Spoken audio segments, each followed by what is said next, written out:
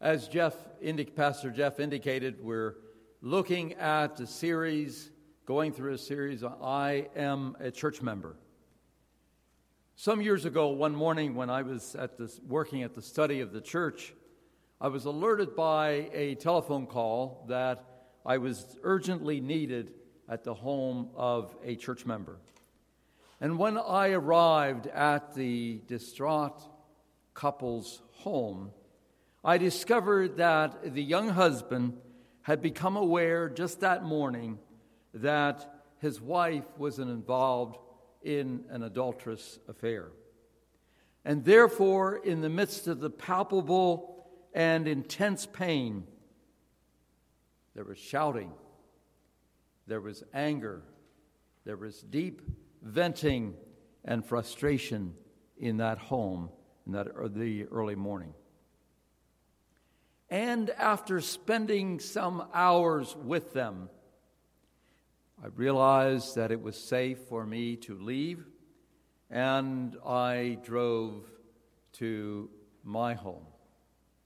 And while driving through town, I slowly became aware of the beauty of the spring day and how persons in town were going about their daily responsibilities and their daily activities, and everything seemed so normal compared to what I had just witnessed.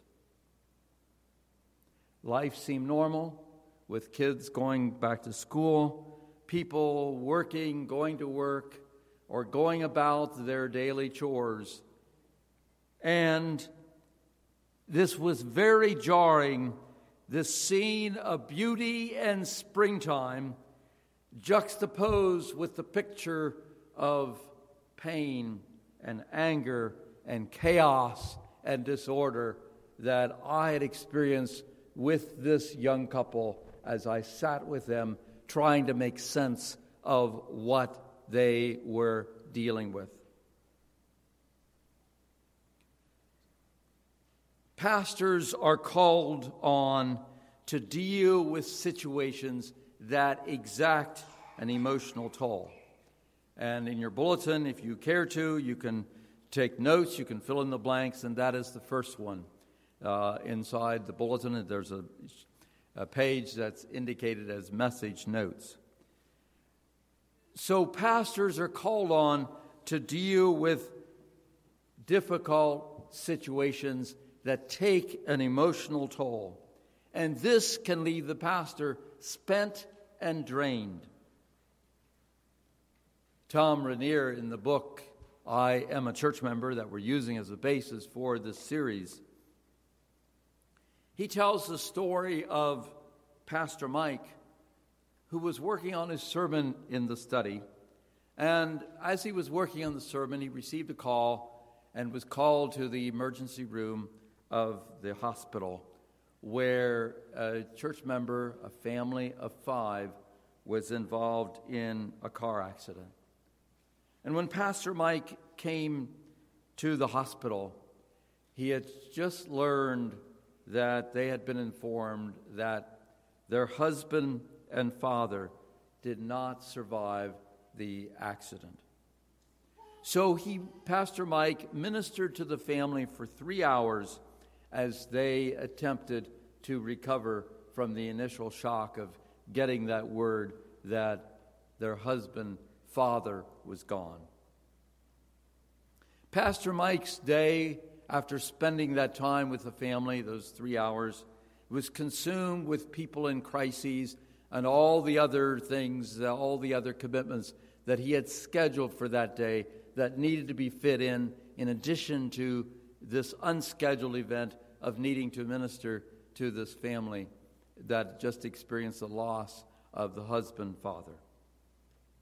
Finally, after a commitment at a ball game and leading in prayer and then talking to some persons, finally, after 9 p.m., he arrives at his home and he goes to the small study in his home and he shuts the door and he begins to release his emotions.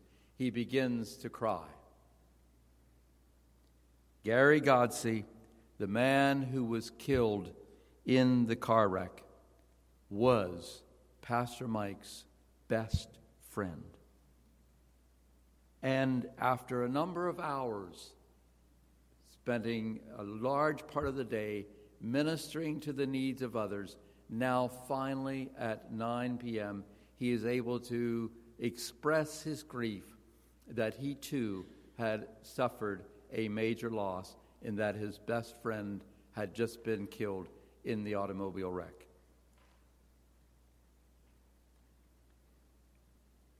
There are many reasons to pray for your pastors.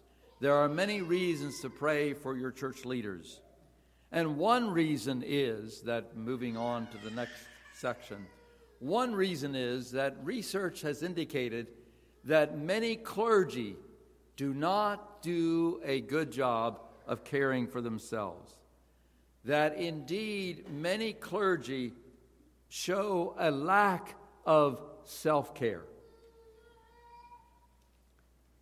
Roy Oswald, who was an author and a former worker of the Alban Institute when that was a resource for clergy and churches, Roy says, quote, "Perhaps clergy have fallen into the trap of being so concerned for their congregations and members of their professional life and demands of their professional life that they have neglected to care for their personal lives, specifically physical health." End of quote.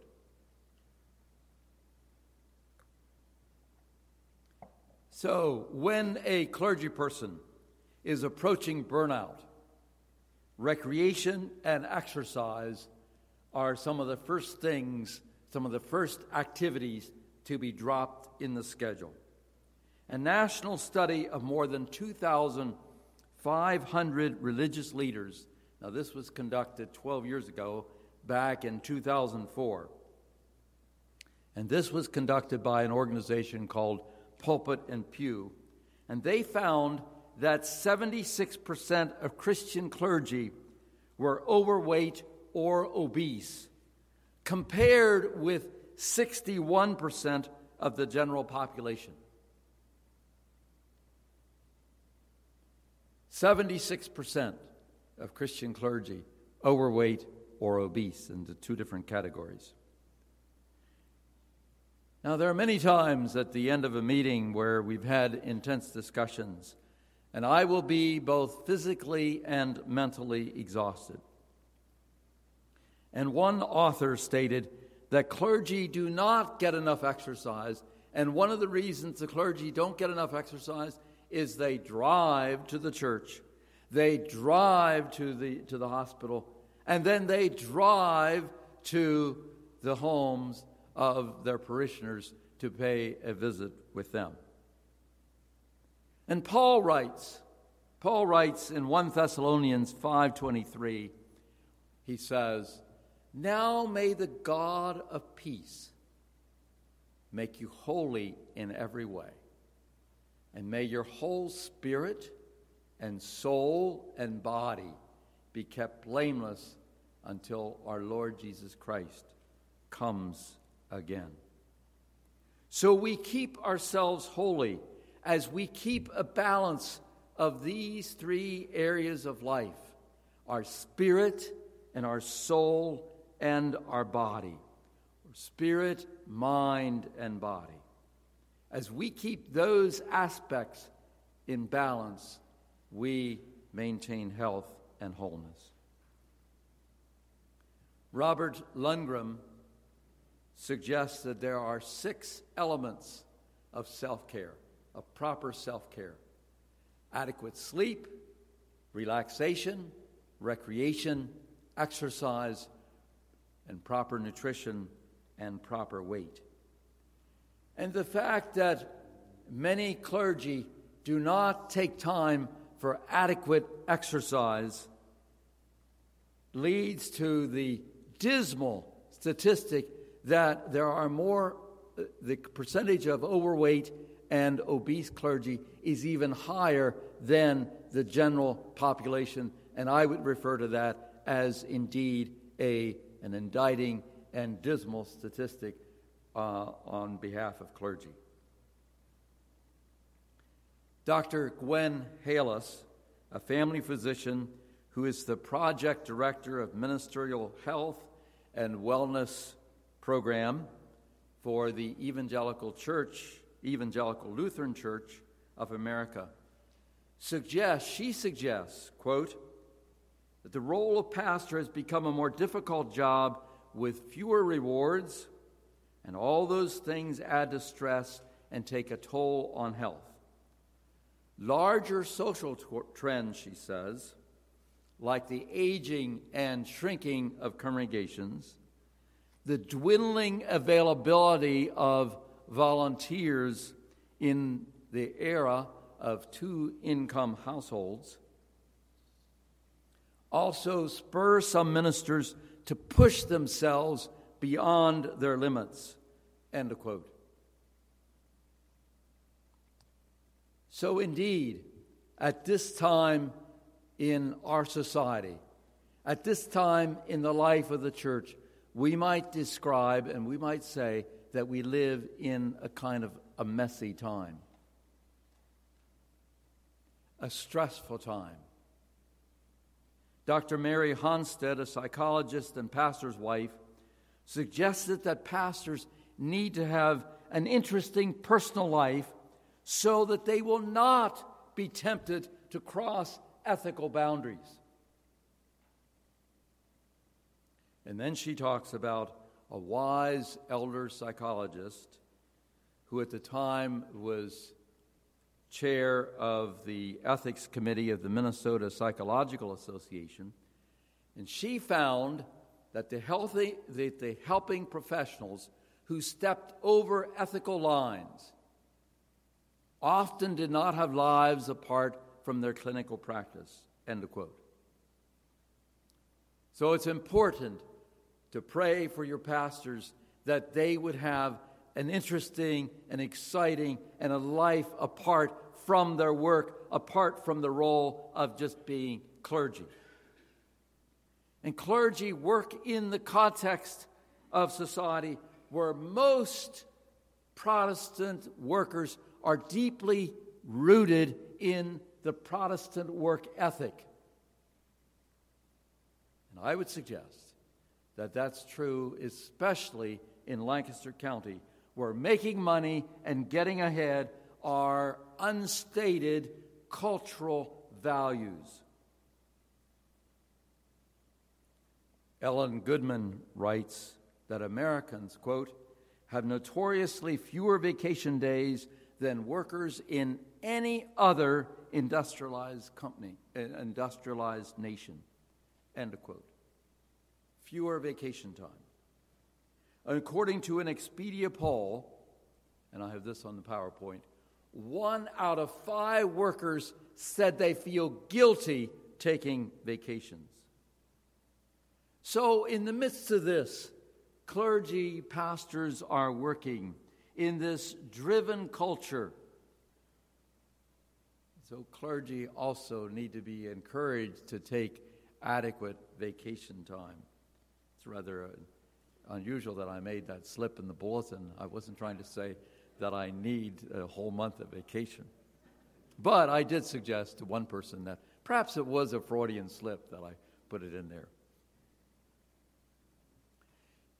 Clergy need to get away from the incessant demands of the details and also the calls from the hospital, the unexpected calls from the funeral home indicating that the need for pastoral services. Therefore, it's important to pray for your pastoral staff who are involved in carrying out their responsibilities, in fulfilling the tasks that are part of their role. And one of the responsibilities of church members is to pray for the pastoral staff as they equip the members for ministry in the community. And so, as we anticipate a transition in pastoral leadership in this congregation, It is an opportunity to pledge yourself anew, to pray for your new lead pastor. It's an opportunity to support and assist the new person as this person becomes acquainted with you and acquainted with the workings and the culture of this particular congregation. And as that new person is involved in the life and the ministry of the congregation, to be a praying congregation, praying in particular for the ministry and praying for the pastoral leadership. With that, I'd like to turn then to the scripture as Paul calls the believers to prayer on Paul's behalf. Reading from Romans 15:30-33. And this is on the PowerPoint. And once again, I've asked my wife Anna to read that passage. Romans 15:30-33. I urge you, brothers and sisters, by our Lord Jesus Christ and by the love of the Spirit, to join me in my struggle by praying to God for me. Pray that I may be kept safe from the unbelievers in Judea, and that the contribution I take to Jerusalem may be favorably received by the Lord's people there, so that I may come to you with joy, by God's will, and in your company be refreshed. The God of peace be with you all. Amen. Thank you, Anna. It's interesting to note that here in this passage in Romans, Paul is inviting the Romans to pray for him. Paul, with all his training and experience as a church planter, his experience as an equipper, called for the believers in Rome to pray for him.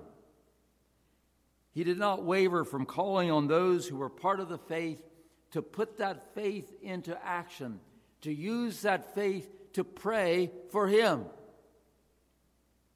And in verse 30 from the New RSV, I appeal to you, brothers and sisters, by our Lord Jesus Christ and by the love of the Spirit, to join me in earnest prayer to God on my behalf.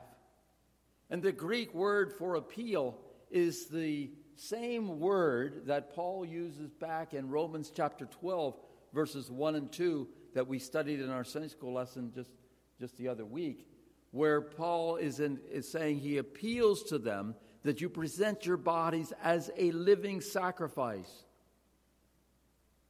So Paul invites them that he might be rescued from the unbelievers in Judea and the fellow Jews who Paul was afraid would reject the gospel, or who have rejected the gospel, and would also reject him and reject the offering that he was taking to the sisters and brothers in Jerusalem. That they would not accept him and would not accept his offering. That was Paul's fear. So Paul is inviting the believers at Rome to join him in prayer for himself. He was not afraid to ask them to exercise their faith, to pray for him as the apostle. So from this example of a call to prayer, we learn that we can pray for specific situations, that we're called on to pray for specific things, problems, challenges that we're dealing with, that we're facing in our life, in our ministry, in our work. So Paul invites the believers to bring specific situations to God in prayer. Persons of faith to exercise their faith as they bring this situation to God. Let's turn then to look at another passage of Scripture that is referred to, that Tom Rainier refers to in his book, and that is from 2 Timothy, beginning with verse 2. And again, Anna will read this passage.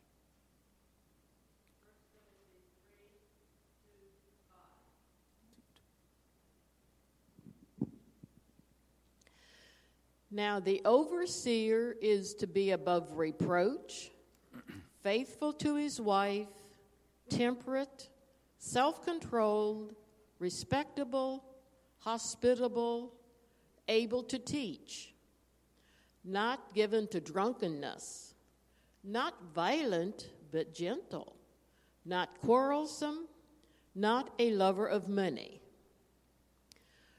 He must manage his own family well and see that his children obey him, and he must do so in a manner worthy of full respect. If anyone does not know how to manage his own family, how can he take care of God's church? Okay, thank you, Anna. Paul begins this section with a truism, with a saying that was evidently well known at the time, that whoever, and this saying was, whoever aspires to the office of bishop, or some translators say overseer, whoever aspires to the office of bishop desires a noble task. And so this word overseer or bishop refers to supervisor, and in fact, Jesus is the same word is used, Peter uses this word to refer to Jesus, as in 1 Peter 2:25, Peter says that Jesus is the bishop and guardian, it's translated there, the bishop and guardian of our souls. So Paul, in this passage, in his passage to his son in the faith, Timothy, lists 15 virtues that need to be found in the life of a leader, in the life of a bishop or overseer. And in this passage also, Paul assumes that overseers are men. And in that day, it was the men who were involved in interacting in the public sphere, in the public world, and the women's sphere was at home. They were involved in their own private sphere. But, as David Stevens points out, and this is on the PowerPoint, by no means does 1 Timothy 3 close the discussion on women in leadership. In fact, the weight of evidence in the New Testament is clearly favorable to women in leadership. There are many examples of Christian women exercising all kinds of leadership. These include Philip's 4 daughters who were prophets, the evangelist Priscilla, the Philippian leaders Euodia and Syntyche, and the Corinthian apostle Junius. End of quote. It's interesting to notice also that the church leader must be above reproach and must be in a position where there are no character flaws that the enemy can use to tear the leader down. J.N.B. Kelly quotes, "He should present no obvious defect of character or conduct in his past or present life, which the malicious, whether within or without the church, can exploit to his discredit." End of quote. Paul goes on to say to Timothy that the church leader must be married only once. In other words, he is saying that the church leader must show fidelity within the marriage covenant, because infidelity destroys the marriage, and not only destroys the marriage, it also destroys the trust that is necessary for church leadership. And then Paul lists a number of other virtues that I won't take time to discuss each one, but he lists temperate, sensible, respectable, hospitable, an apt teacher, not violent but gentle. He must also manage his own household well. It's also interesting to note that Paul includes a measure from outside the church. In verse 7, Moreover, he must be well thought of by outsiders, so that he might not fall into disgrace and the snare of the devil. So Paul assumes here, as he's writing this to Timothy and sharing these 15 virtues, Paul assumes that the church leader, the bishop, the overseer will have interaction and regular interaction with the outsiders. And that these outsiders must speak well of him. Again, quoting David Stevens. That is, the opinion from outside the church has bearing on his qualification to serve inside the church.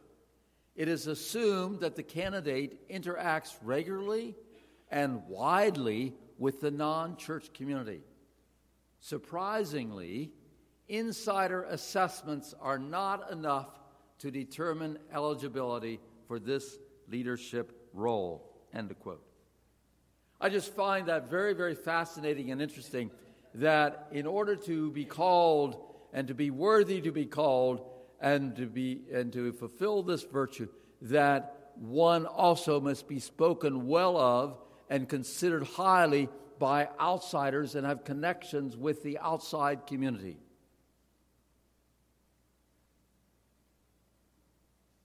So I close then by asking, what are the takeaways from this sermon, and what can we learn? I will pray for our pastors and church leaders because, and that could be a pledge that we could take, as Tom Rainier suggests, that he actually gives pledges at the end of each section. So I will pray for our pastors and church leaders because pastors are called to minister in intense and emotionally draining situations. And number two, to our chagrin, we need to confess that many pastors have not practiced healthy self-care and have sacrificed their physical, emotional, and spiritual health for the sake of their ministry to others. And then thirdly, this letter from Paul to Timothy, I think we would agree that the qualifications and moral characteristics for church leaders in 1 Timothy 3 are indeed high, that we need to come to a particular standard. And therefore, we need to pray that our pastoral staff, that our pastors will be able to fulfill those characteristics. So, in conclusion, will we take 5 minutes per day to pray for our church leaders and our pastors? Will we pledge to remember our families and their families and in prayer, and to be intercessors? And an intercessor is one who stands in the gap between the people and God. And to pray in particular for our pastors. And then to emphasize once again, as I retire, and as this congregation then chooses a new lead pastor, it is indeed, and I'll just say it as clearly as I can, it's indeed your responsibility to pray on behalf of the search team. And it's your responsibility to pray and intercede on behalf of the person that even now God is calling. I just heard a testimony of a new pastor who came into this area, into one of the churches in our district, and he was saying how he felt as he interviewed early on, he didn't sense the calling, but it was only as time went by that he sensed the calling to this congregation where he has now been called. And so I believe that God indeed is involved, that God indeed is at work finding a person for this congregation to serve as a lead pastor. And then as the candidate is invited to fill the role of lead pastor, I challenge each of you to pray every day for that new pastor and the family. Tom Rainier, I close with this quote. Tom Rainier says, quote, few families face the kinds of pressures and expectations as the families of pastors, end of quote. Let me read that again.